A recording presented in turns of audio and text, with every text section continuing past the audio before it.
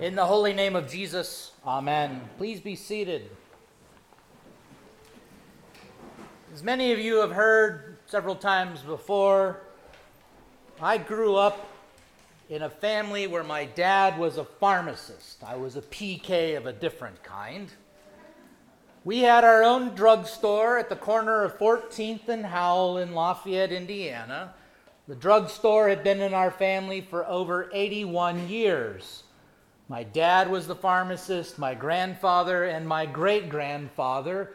Every morning when I would wake up for school at 6:30 in the morning, the radio would have my dad giving a commercial to Stop and Shop at Choff's, the local drugstore.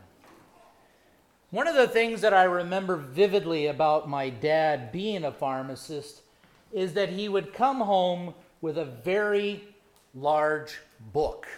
Not large in terms of like this, but large in the matter of it being tall. You remember books? Yeah. He would bring one home. And every night that he had to bring this book home, he would open up a package that he got from the FDA. And he would open up this book with this large binding, large tall binding, and he would take out anywhere from 100 to maybe 300 pages from this book, and he would insert the new pages that he got from the FDA. This book was a book on all of the medications that the FDA had approved. All of the medications, what they were for, what side effects there were, and so forth. My dad was a pharmacist in a time where there wasn't computers, there wasn't Google to check up what prescriptions would counteract other prescriptions. He had to use this book in order to look at things and see what kind of medicines were good for somebody or not. Medicine has become a big deal today. It used to be that you couldn't advertise on TV about medicine. I remember my dad watching the evening news one night when the government approved the commercial televisions for medication, and he was in a sense sort of a prophet. He laughed and simply said, "This is the dumbest thing that we could ever do." And I said, "Why?" He said, "Because you're going to see commercials for everything from suppositories to blood pressure medication, and you're going to see people who are acting all gloom and doom and worn out. And then once they take the suppository or the medication, they're riding their bike, they're strolling in the park, they're playing cards." And he says there will be all of those hidden side effects that they have to legally announce. You've all seen it before, right? Seen this on TV. All of the medications where the person is all, and then they're up again and they're doing great. Medicine is big business today. But you'll also notice that there are several of those in our communities that are saying, we don't want big pharma. We don't want all the chemicals and all of the other things that medications are about. And so they're actually going back to older remedies. Now, this is not a sermon about vaccination or not getting vaccinated. We're not going down that rabbit hole today. But there is something to be said about the old school medication. My grandfather and my dad would always talk to parents of newborns with teething issues about taking some brandy or some bourbon and dipping your finger and rubbing it on the children's gums. Now today, that would be considered child abuse. How dare you do this? Give us a tube with some sort of numbing cream at CVS or Walgreens. But there's something to be said for the older remedies that take care of things. There is actually a big business about this today. You can get on YouTube and see all sorts of remedies for colds and other things using weeds in your backyard, all the way down to things like fruit and vegetables, and yes, even bourbon. What does this have to do with what we're talking about today, Pastor? It's nice to hear about your family history with your dad being what we might call today a drug dealer. But what does this have to do with us today? Well, the ancients would look at the Word of God and the sacraments in the church And they would say that for you as Christians, these things are the medicine of immortality. Not the medicine to get you through a sickness or to provide you healing, but the gifts of our Lord Jesus Christ through his death and his resurrection are the gifts given to us by his word, by his baptism, by his Holy Eucharist. And these things give to you the medicine of immortality, of everlasting life. Why? Because they give you Jesus. And I think it's great to go back to the way the ancients would look at why we are here today. But the reality is that not only is medicine bigger and big business today, so is the church. My kids participated in a speech and debate tournament this past weekend at one of the largest churches in all of Little Rock. It was absolutely impressive. Every hallway had multiple carafes for coffee. Let the reader and hearer understand. They had signs and placards and chairs and tables that were nicer than anything that I have in my office or my home. They had everything possible for every age that you could imagine. They had everything shiny and glitzy and well lit and huge and impressive. And I'm not sitting here today to say that this was not a good thing or that they somehow have it wrong. But in the midst of all of this big church being big business and everything else, it seems as if the old school remedies are getting lost. Today you heard about Naaman from the book of Kings. Naaman was a big, mighty general in the Syrian army. He was one who would maybe be along the lines of a Norman Schwarzkopf or a Colin Powell. He was one that was widely respected, widely revered, even by his king. He had so many people at his disposal, but yet he was a leper. Leprosy is a disease where your skin rots and falls away. And if you were a leper, you were considered an outcast of your community. Everybody looked and revered Naaman, but in the same sense, they weren't going to go up and shake his hand or give him a hug because they would have the risk of getting leprosy and being declared unclean. Naaman and his armies capture a young Israelite girl who's in the service to Naaman's wife.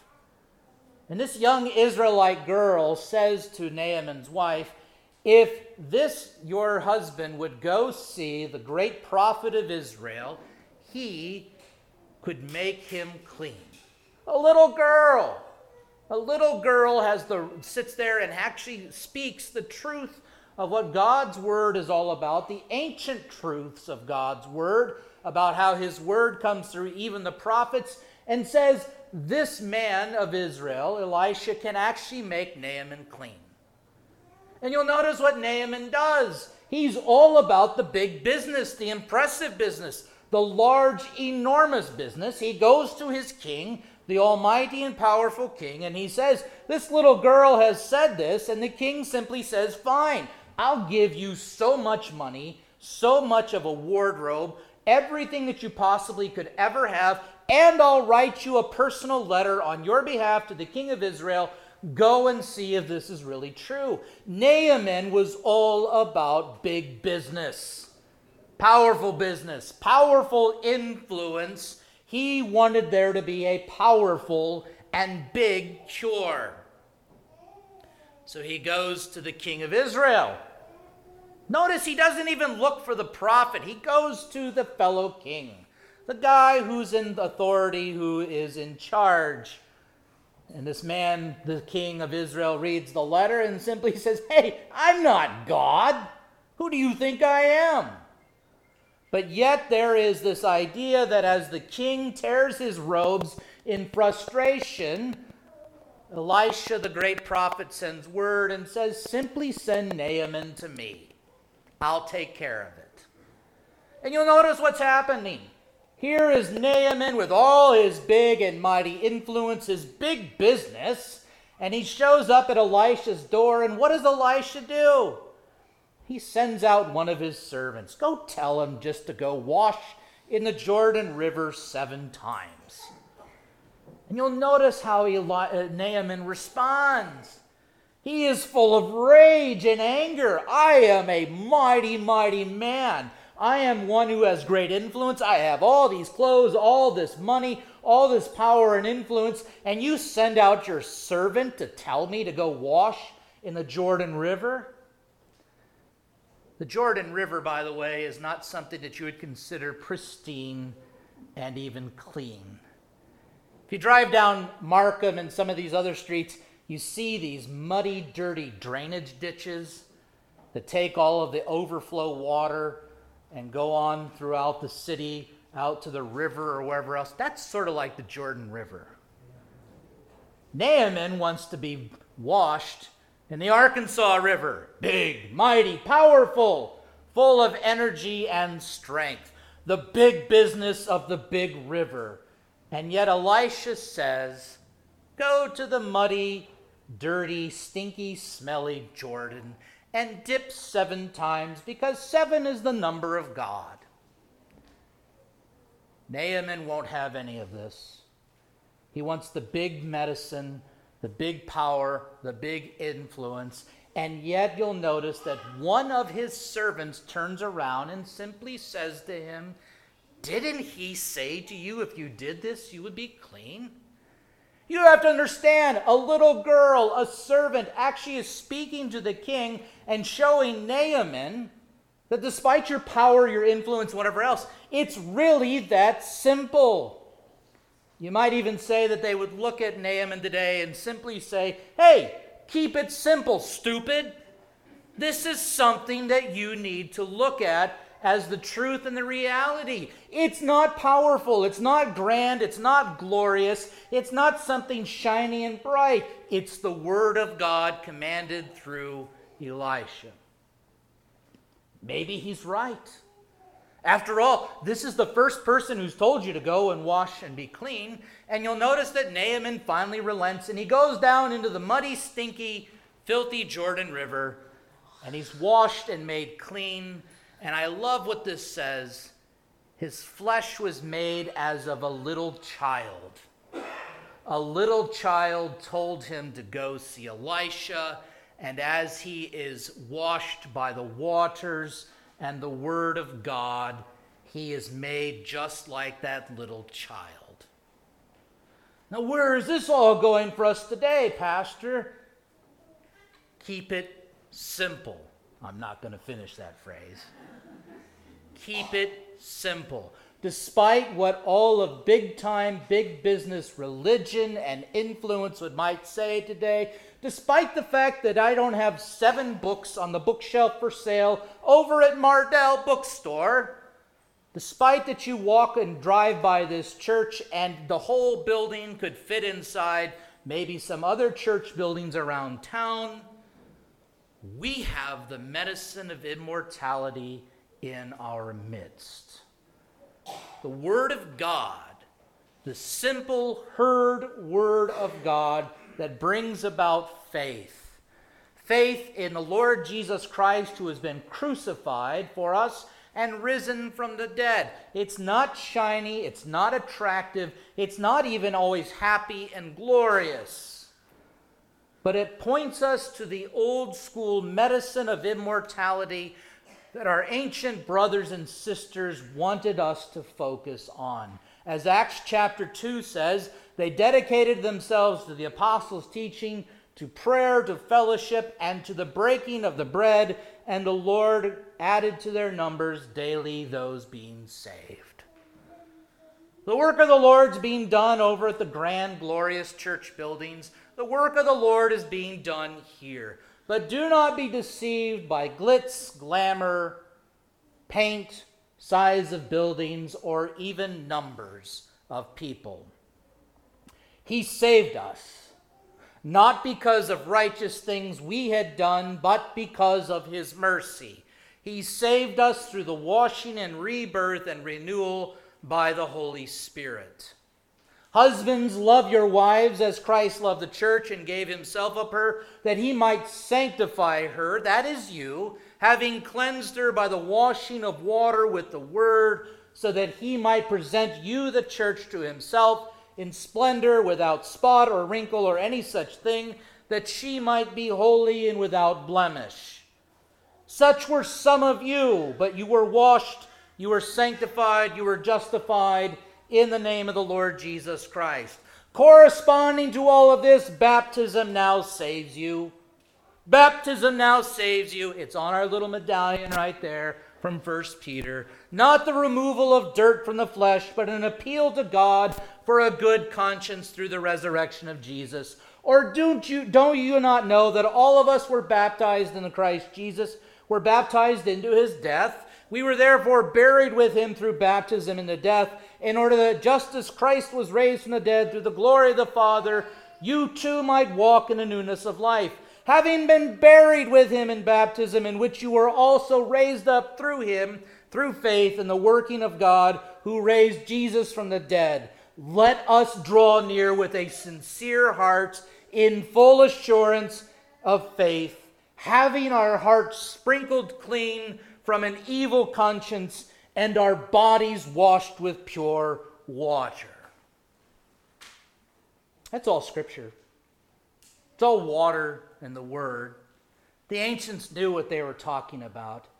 They didn't sit there and say, well, you have to have a massive river to be baptized in, or you actually have to submerge people in the water. They didn't sit there and add commands saying, you can't have a little bowl of water or a little bit of sprinkling. It's got to be a big grand production. They never sat there in the ancient world saying that you have to somehow decide for Christ, make a decision, make your faith and public faith known by the age of reason or accountability. No.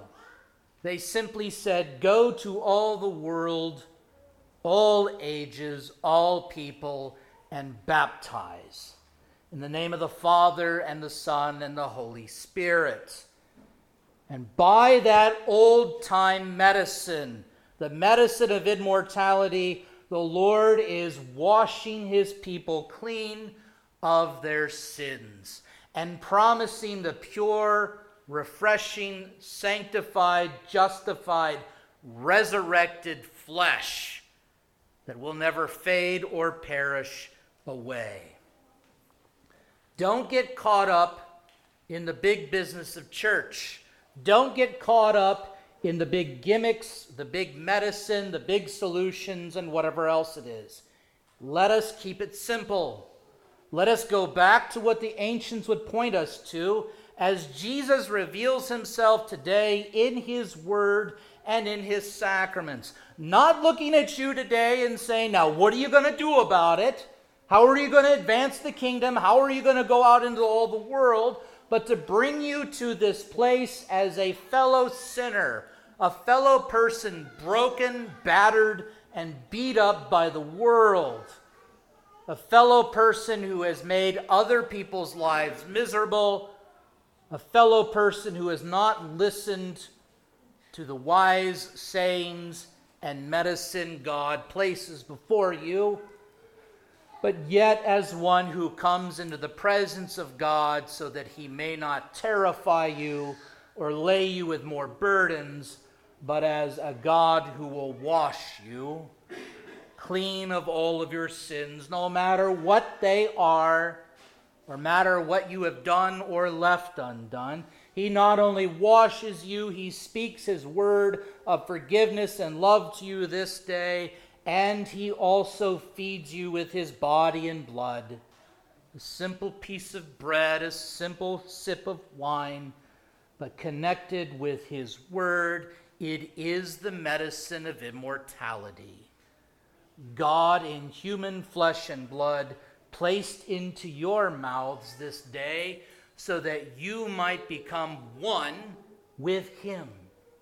The communion, the common union with him. Others might say, well, no, there's nothing here. It's just a symbol. It's just a memorial. But by faith in the word of God, we respond, here, O Lord, I see you face to face. not burdening us, not counting us as unrighteous, but as holy, full of assurance of faith, having our hearts sprinkled and clean from an evil conscience as our bodies have been washed with pure water, aka the medicine of immortality. So come, listen, be washed, and taste and see the medicine our Lord Jesus Christ has prescribed for you this day and every day. It will never fail you. It will never harm you. It will never destroy you. It will simply seek you out to save you, to bring you back closer to Him, so that ultimately you might have the healing, health, and restoration to life everlasting. To Christ alone be the glory forever and ever. Amen.